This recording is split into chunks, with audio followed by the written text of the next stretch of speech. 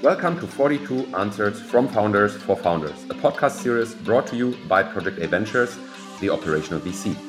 My name is Rainer Berak, operating partner at Project A, and our guest today is Tim Schumacher. Welcome. Hello. In this podcast, we talk to great founders and to people who have been great founders in the past or worked a lot together with them. And we ask them the same set of questions in the domains that we think matter tremendously for building a successful company. And these are tech, growth, people, data, and ESG. Tim, very warm welcome.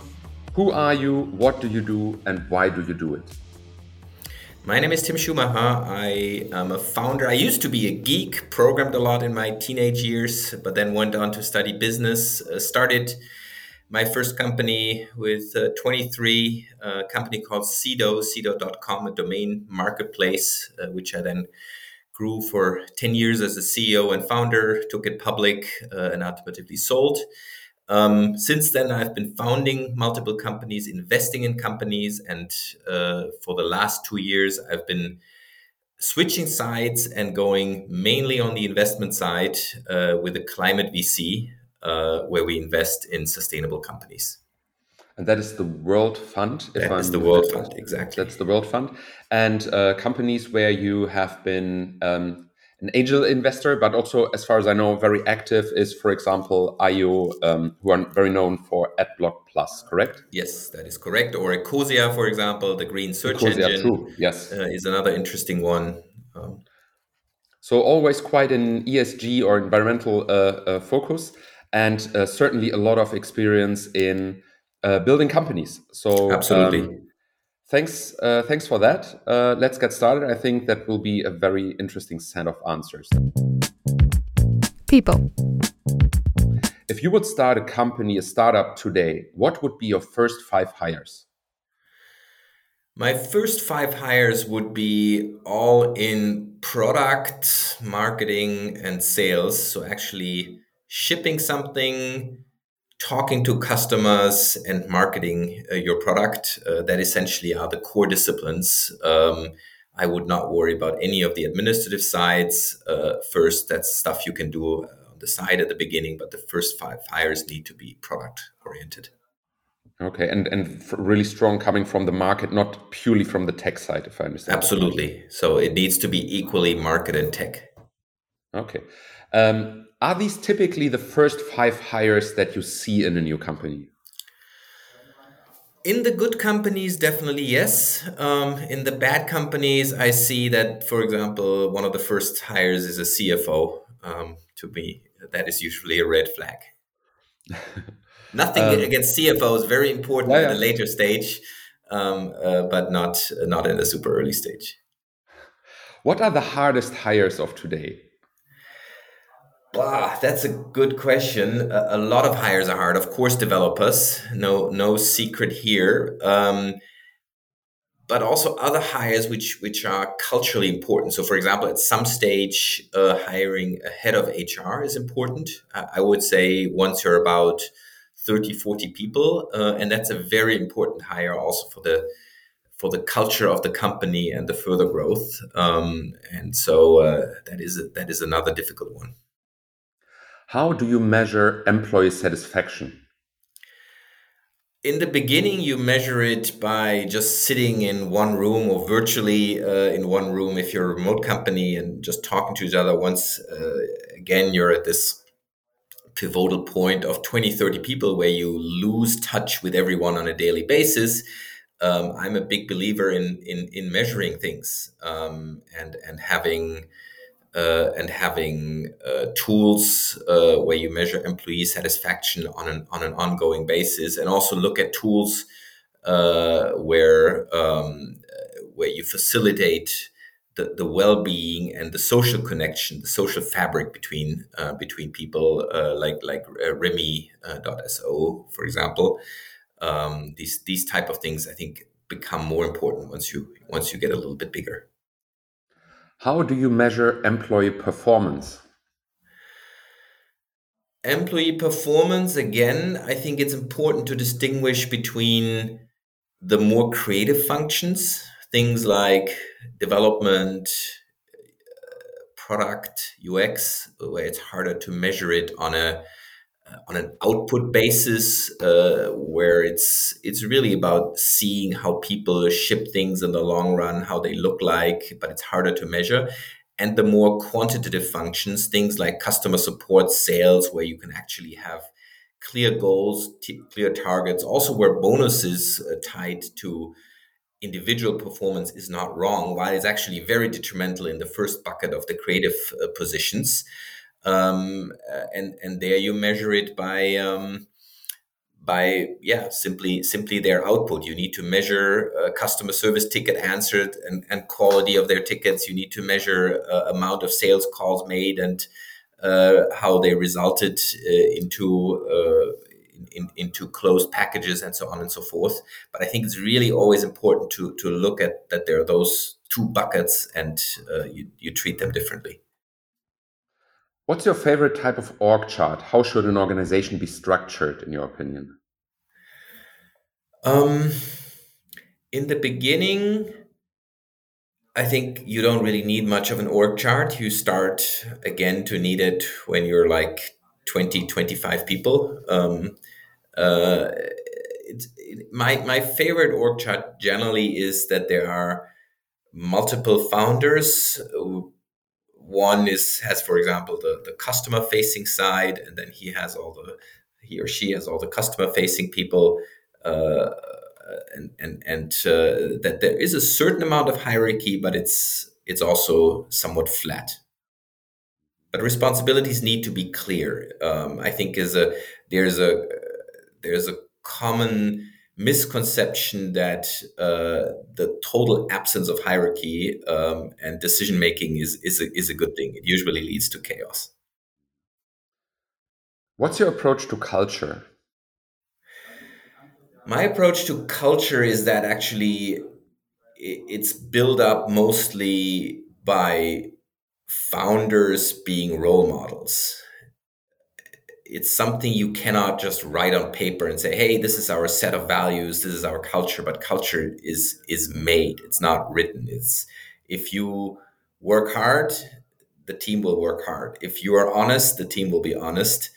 And the same with the negatives. If you tend to screw people, then your team will tend to screw other people. And so it's really about what you do and how your actions are, and that will build culture, and about the people you hire.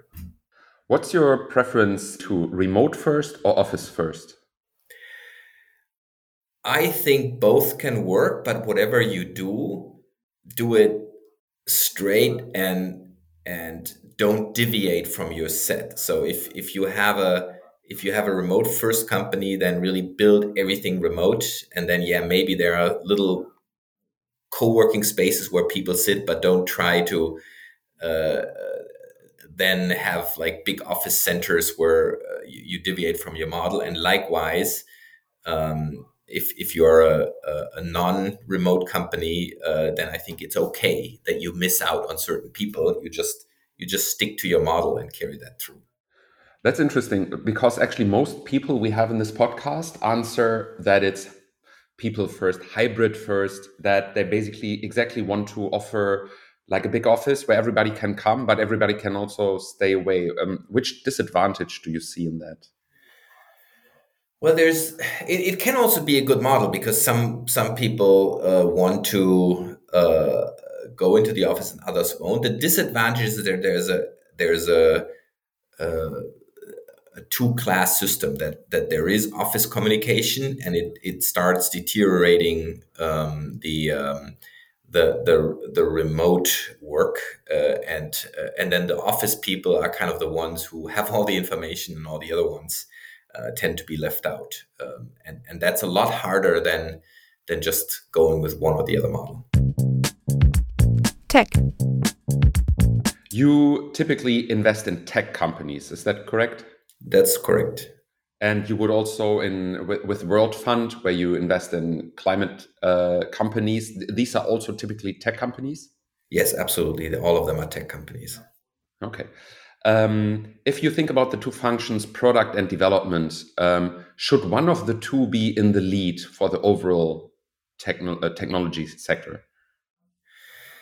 It depends a little bit on the stage of the company. Very often, in the very early stage, especially if you have a deep tech company, tech is in lead because you're more in the research phase. At some point, I think product should take the lead, and their client feedback and continuous iteration, regardless of the underlying tech becomes a lot more important. Who in the company should decide what's to be developed next feature, how should the roadmap look, etc.?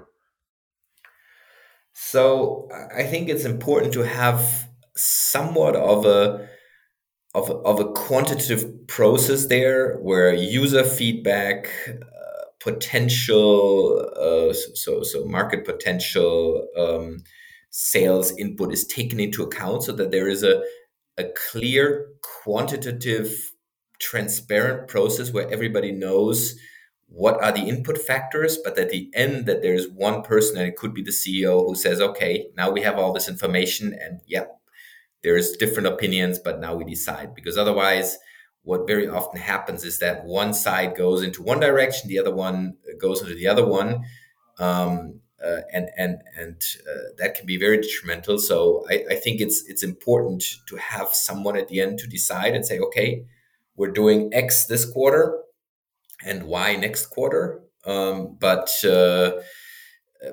in the process leading up to this, it should be super transparent and super clear, and not just one decision maker making all those decisions kind of behind closed doors. So I think the combination of a transparent, quantified process plus at the end a tie-break decision maker works best. Okay. What's your take on product-led growth? Well, I mean, product-led growth is a nice buzzword.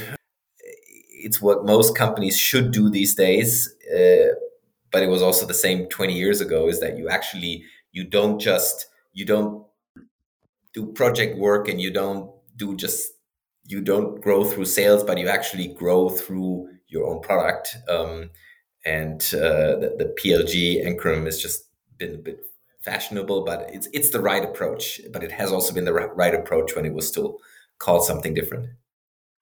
Which role should design play in a company of yours? That's a great question. So I think design is very important.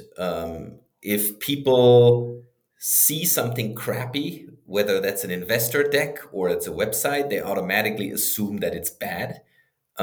So it's definitely a low hanging fruit, and it's something where you should always spend some money on making everything nice. Now you can also overdo it. I've had one or two companies which had beautiful products. They were just everything was perfect, but they were like so perfectionist that they forgot about things like in a take a marketplace, for example. One of them was a marketplaces. Like the best marketplace in the US is still Craigslist, and one of the best ones in Germany is still eBay Kleinanzeigen. Both of them are really bad when it comes to design, but in a marketplace, actually, design is not that important. So you can also kind of, in German, you say you can also sterben in Schönheit. I don't know what the English word for that is. You shouldn't do it that way, but design actually does play a role, as long as you don't forget about everything else. Would you ever recommend any of your early stage tech companies to outsource software development, or is that something you would always keep inside? Yes, I would always keep it inside. I would recommend kind of body leasing or offshoring in a way that you have developers somewhere else whom you quote unquote own. So a developer, let's say in Armenia, or two developers, and they might be technically employed by an employer of record, or even a type of agency, but they work full time with you. You treat them like any other employee, and they have full passion for your product. They shouldn't just work for other people or the agency trying to optimize for billable hours. All of those things are really bad. But there are cases where you actually can work with agencies in ways that it makes sense to just ramp up development capacities faster. Growth. If you think about the complete funnel, like from brand to marketing to sales to customer success, should startups, should tech companies have all of these? And do your companies typically have all of these functions?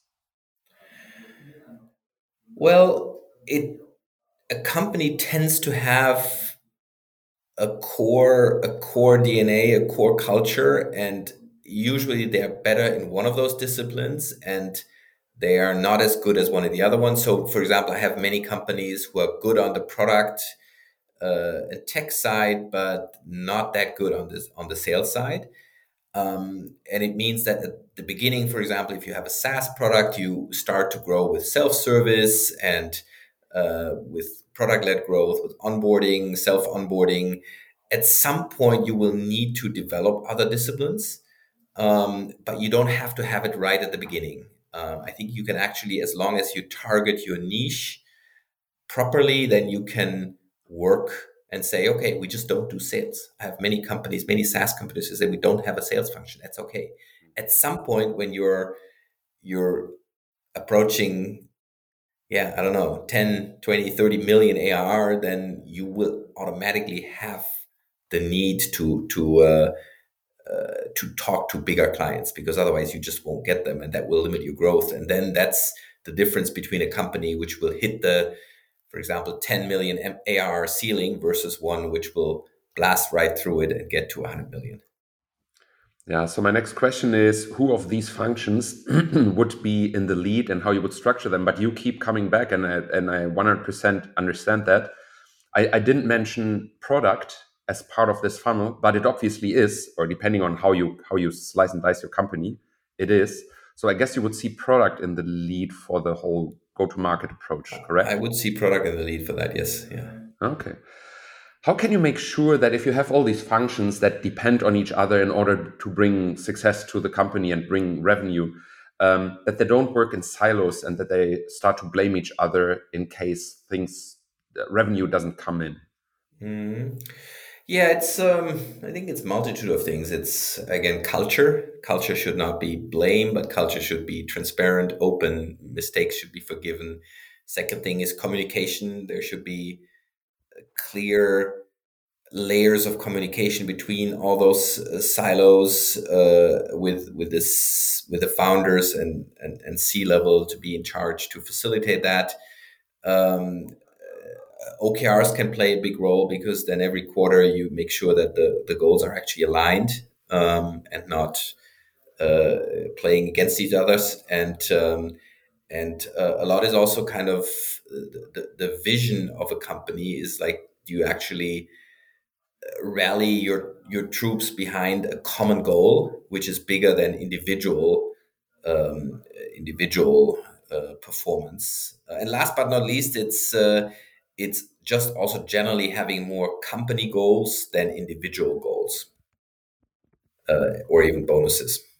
That's actually that's probably a topic on its own for a podcast on its own. The whole topic of should you set goals for each individual or each team only within their own area and within their own reach, or should you have overarching goals which helps to break down silos, but they might not be able to directly impact themselves. Mm, But hey, maybe that is exactly the way they start to think out of their own domain and start to across teams to achieve right. something larger.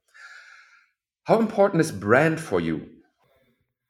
I mean, a brand is important, and I think you build a brand by just doing the right thing and serving a customer need. I don't believe in branding as a discipline in an early stage. So spending money on branding is usually not well spent in an early stage. You need to serve a customer need and that builds up the brand because you have happy clients and they recommend each other. And some of the best companies of mine really have not spent any money on branding. I mean, take AdBlock Plus, for example. It grew completely organically because people said like, hey, AdBlock is great. It removes internet from it improves advertising from my internet stream, and that's uh, that's how the company grew. And branding kind of happened as a side, and that's what I often see with the strongest companies.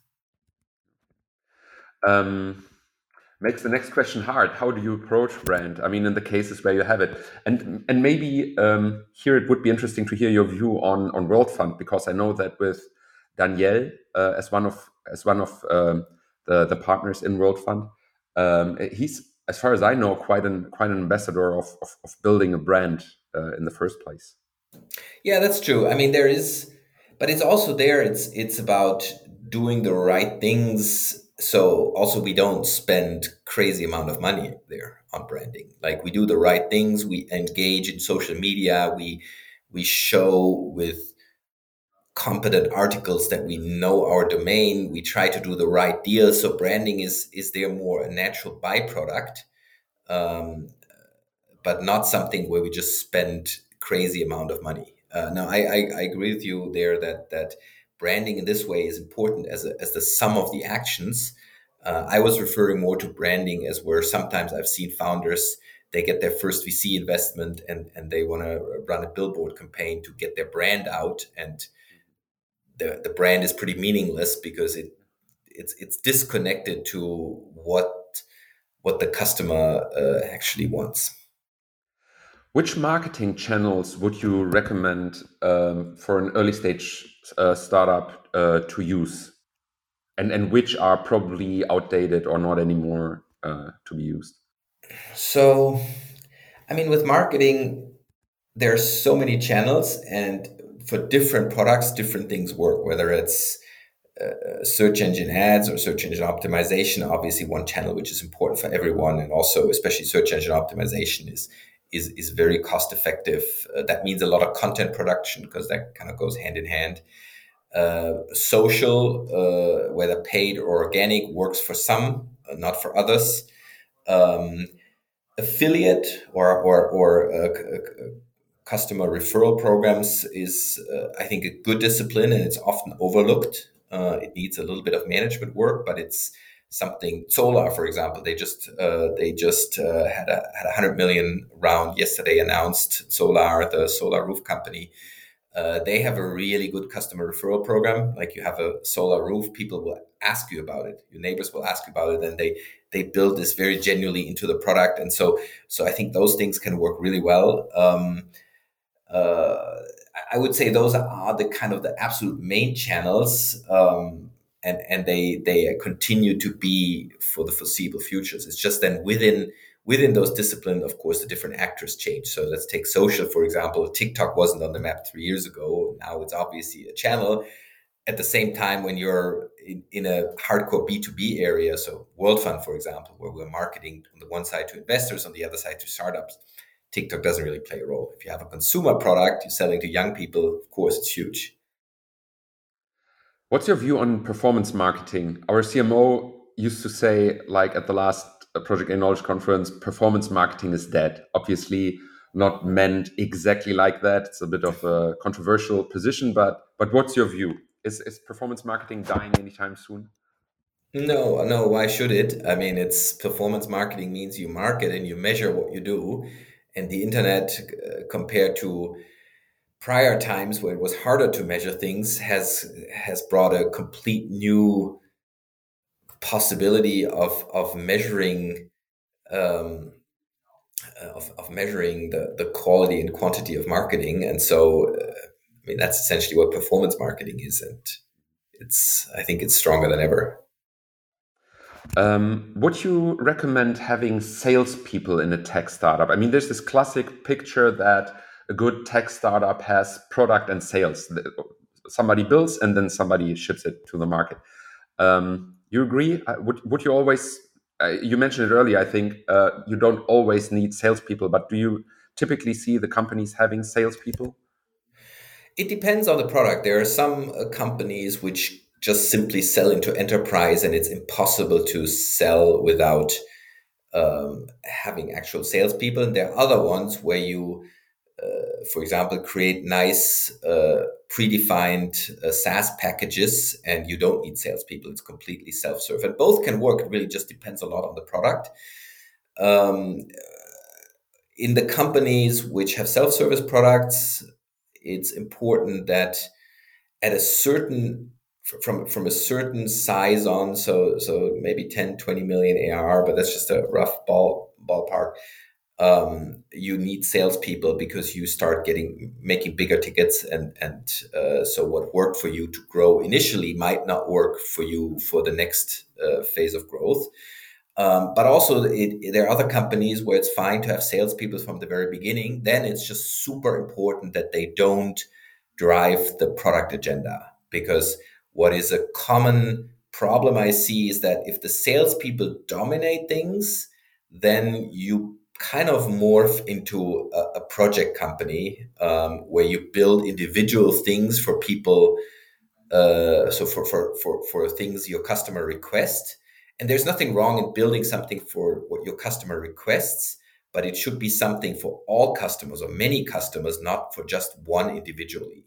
And that's a very fine line. If the company has too many salespeople, then that line tilts towards just building something per individual requests, and that's usually not good for long-term growth. Now, if you need salespeople and you need digital savvy ones, pretty much everybody who's here in this podcast agrees these are extremely hard to find. Yes. What's your advice? Where and how can you find good digital savvy salespeople? So my advice in general for hiring, but also for that, is to look at companies where you think they're good in selling as a founder, and then you go on LinkedIn and you just write those people, but you don't write the top guard, you write the second guard. So suppose there's another company and that company is really good in sales. They will have a founder who has shaped that culture that you can sell well. But then if you're in this company, either a head of sales or even just a salesperson, there's a good likelihood that that's above average quality, but that person has a glass ceiling, which is that founder who sits there, and isn't going anywhere. And then hiring those people is usually the best type of people, in you could find. What a mean but very promising approach. Yeah, but headhunting is generally like that. It's like Yes. headhunters approach other people. It's just about approaching the right people and not just shotgun approach, but thinking about which companies are actually good at the discipline. Because one common problem I see is that people is like, oh, this person worked at this great company which has those massive rounds, something, and that then there's the halo effect of a company being good and thinking, okay, then everybody in this company is good. But that's not true. This company is good maybe because they're really good product people, but their sales actually sucks. Then you want to hire their product people, but not their sales company. And there are other companies which are really good in sales, and there you want to hire the salespeople, and vice versa. Data. How can data make a company, an early stage company, successful in our times? Well, data just generally means having all the information you need at your fingertips, having that well organized, and always having updated information at any time and transparently to the entire company. So I would say it's a no-brainer that it's one of the success factors. Which functional areas should a data team support? Classic is marketing, because that's where you spend, and we talked about performance marketing that helps to measure and decide which campaigns to do. Would you limit it to that, or which other teams do you think should be supported by a data team? No, all of them. I think data sits kind of in the middle, a little like finance in the old days, but finance, and they also, of course, should support finance, but data is about giving all departments the information they need in a digestible form, and making also sure that way that they work well together because they look at the same data, and constantly helping them to improve on that set of data. Should the data team answer specific questions, or should they be free to explore data and find opportunities? I think both. Data team is a service team, so if there's a specific question, then they should answer it. At the same time, they should also strive to build a data operating system across the entire company. It's like almost in every other company, like there's some part which just needs to be done, and at the same time, you need part of your time to advance the general agenda. And I would say that that mix between short-term things and long-term things applies for any function, and so also for data. How can you ensure that your team does what the data recommend instead of looking at it, turning around, and following just their gut feeling?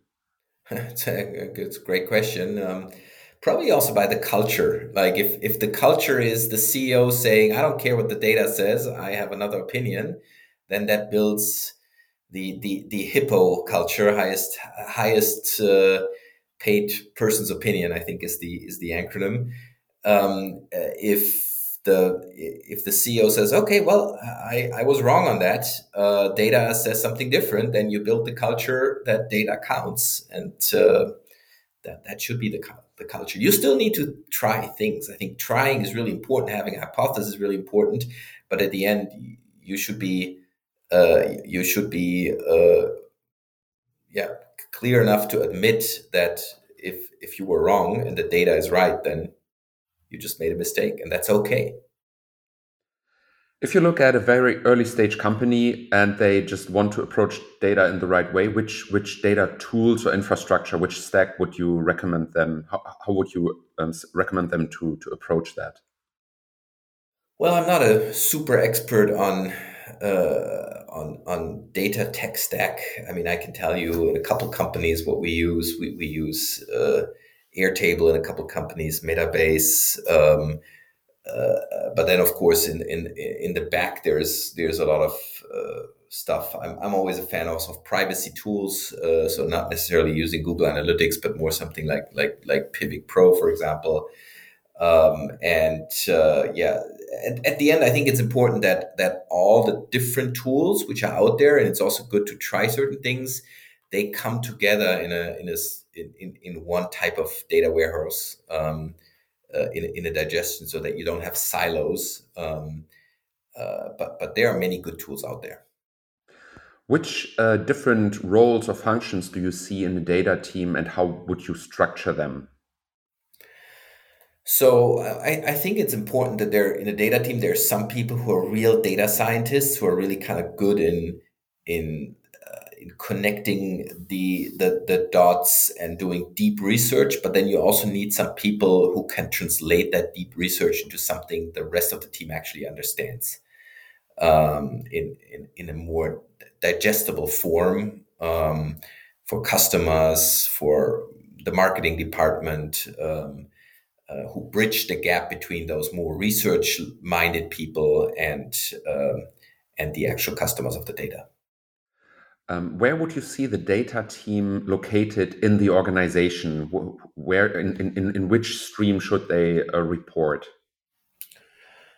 I don't think there's one single answer. Sometimes it can be the CTO, sometimes it can be the finance department, can be the CEO. It depends a lot on who has a passion for this topic and who is good with it. But I don't think there is only just one right answer for that one. GDPR, is it a struggle or an opportunity?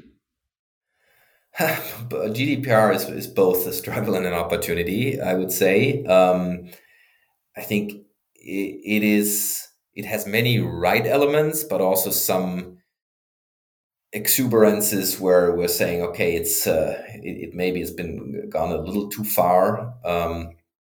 I mean, things like, for example, the cookie notifications, all of that. I think those are just pure nuisances. But other things I think are really important, and we need to have the digital sovereignty in Europe to also counter American and Asian influences kind of through the data here. And so I think as every law, it needs to be evolving, and it needs to kind of be shaped based on the experiences we now have had for a few years, and hopefully it will. Environmental, social, and governance. I wouldn't say you start. I mean, like you actually did start ESG companies, and now you did World Fund. Why is that? Why did you do that? Yeah, so that's definitely one of my pet topics or deep pet topics. I deeply believe that especially the climate crisis is one of the biggest challenges, or not the biggest challenge we face as humanity. If we screw this one up, then I think we have a real problem. And so I want to devote my time to starting and helping and financing these type of companies, which work massively to decarbonize humanity, decarbonize our industries, decarbonize consumption, to get into a more sustainable state. What can or what should any early stage tech company do in order to help our environment? So I think the first thing is to think about your own business model. And there are business models, I think, these days, things like in crypto, for example, where there are some good approaches, but there are also a lot of ones which have massive energy consumptions, which, like, if I would be a founder of them, I would just be ashamed of myself. And you just shouldn't do those things in the first place. Like, you don't like want to start a weapon company, or a tobacco company. And I think you should feel the same thing about a company which has a massive carbon footprint. That is one thing. Then, of course, there's a lot of positive things you can do. You can bake sustainability into your business model, whether that's motivating your clients in a certain way, whether that's uh, offsetting everything you do. But it's also about decreasing your internal carbon footprint. Is like making sure you don't fly too much. You definitely don't fly within Europe, but you don't fly. You just reduce the amount of flights you think about. Yeah, you just take environmental things into concern with every decision, like you would do cost. Like, people look at things and say, okay, they cost something, and you should always think about carbon in the same way.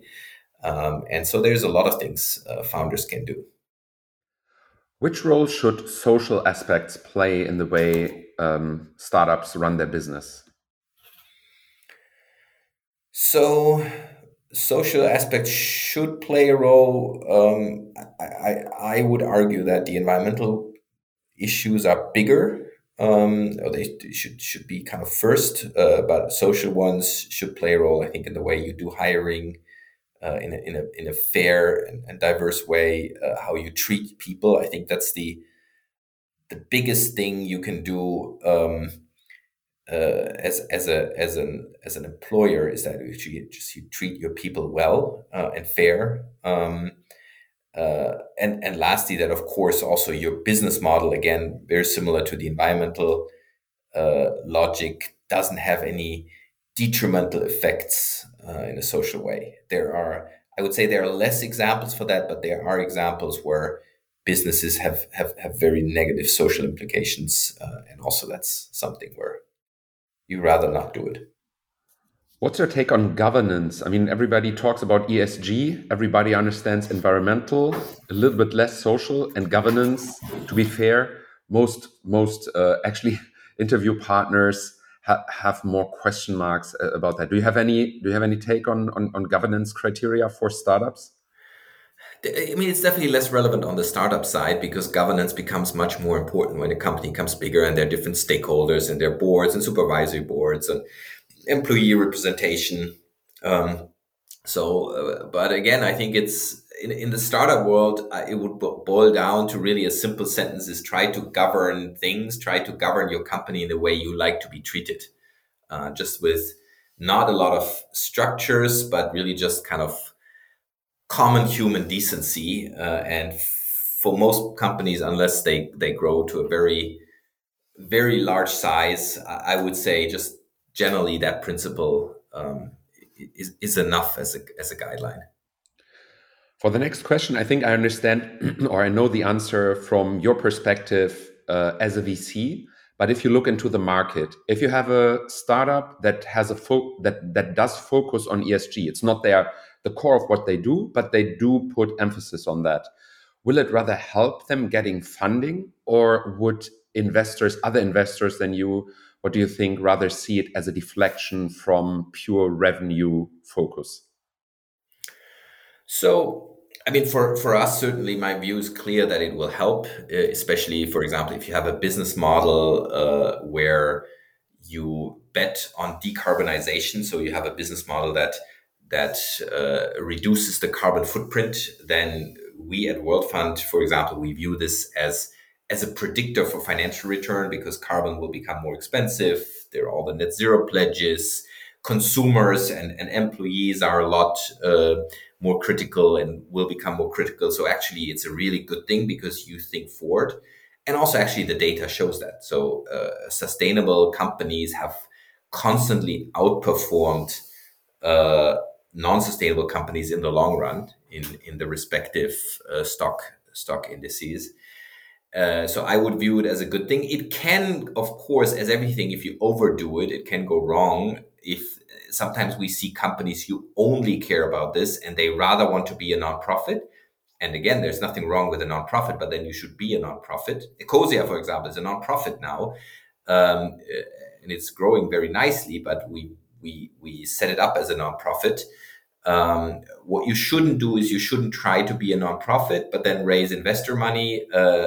You should pick sides.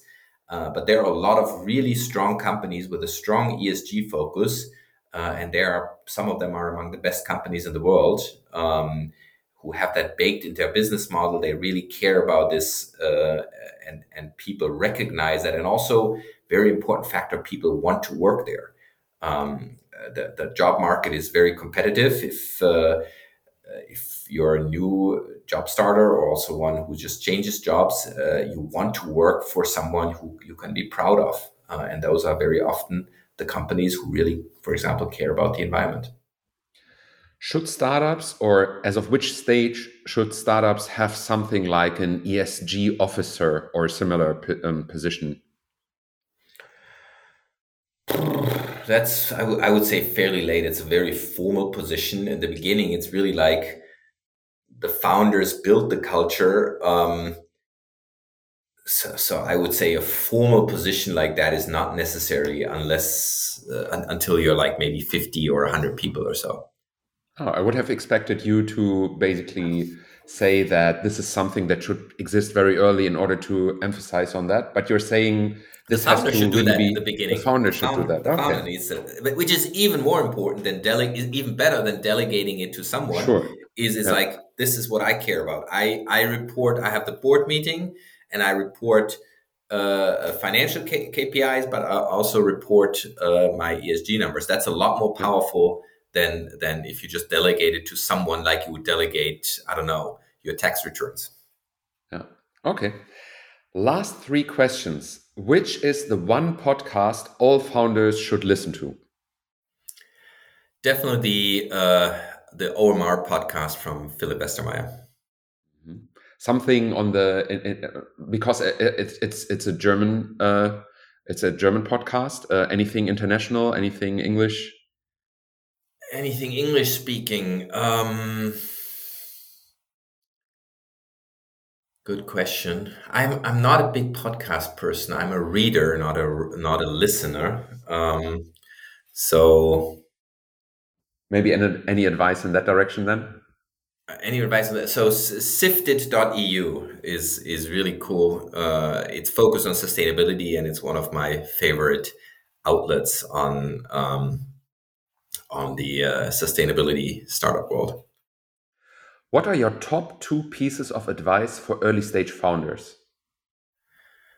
Top two pieces of advice are: one is like start your company in a team, two or more people, because it's just going to be a lot easier to go through all the ups and downs of a startup in that marathon you'll have in front of you than going all alone. That is number one. And secondly is choose the people wisely you work with, whether that's founders or your early investors, they play a big role. Like, choose people you want to work with and who also share your vision over, for example, a larger valuation, or people who just want to make quick money. And same, of course, for hires and employees, they shape things. So everybody whom you work with really shapes the culture of a company, and it's something where you want to choose your people wisely. Last question. Who are the two other founders I should ask this set of questions, and you can make an introduction for me? So I would recommend Alex Meltzer, founder of Solar. Just raised a really big round, and I think he has had a tremendous journey. And the second one would be Christian Kroll, the founder of Ecosia, who I've had the privilege to now work with almost for 10 years, from when they were like 3 people to the size they are now, and especially in the area of running a sustainable company, super sustainable. I think he has some really, really good insights. Thank you so much. Thanks, Tim, for all your insights, for your 42 answers to our questions. I'm much looking forward to the introductions, and seriously hope that you will make them right after. I will make them right Thanks after. to all the audience. Thanks for being here with us. And everybody, have a great week. Thank you. We hope you enjoyed our podcast. If you did, how about you subscribe on Spotify and or iTunes and give us a rating. Thanks, guys.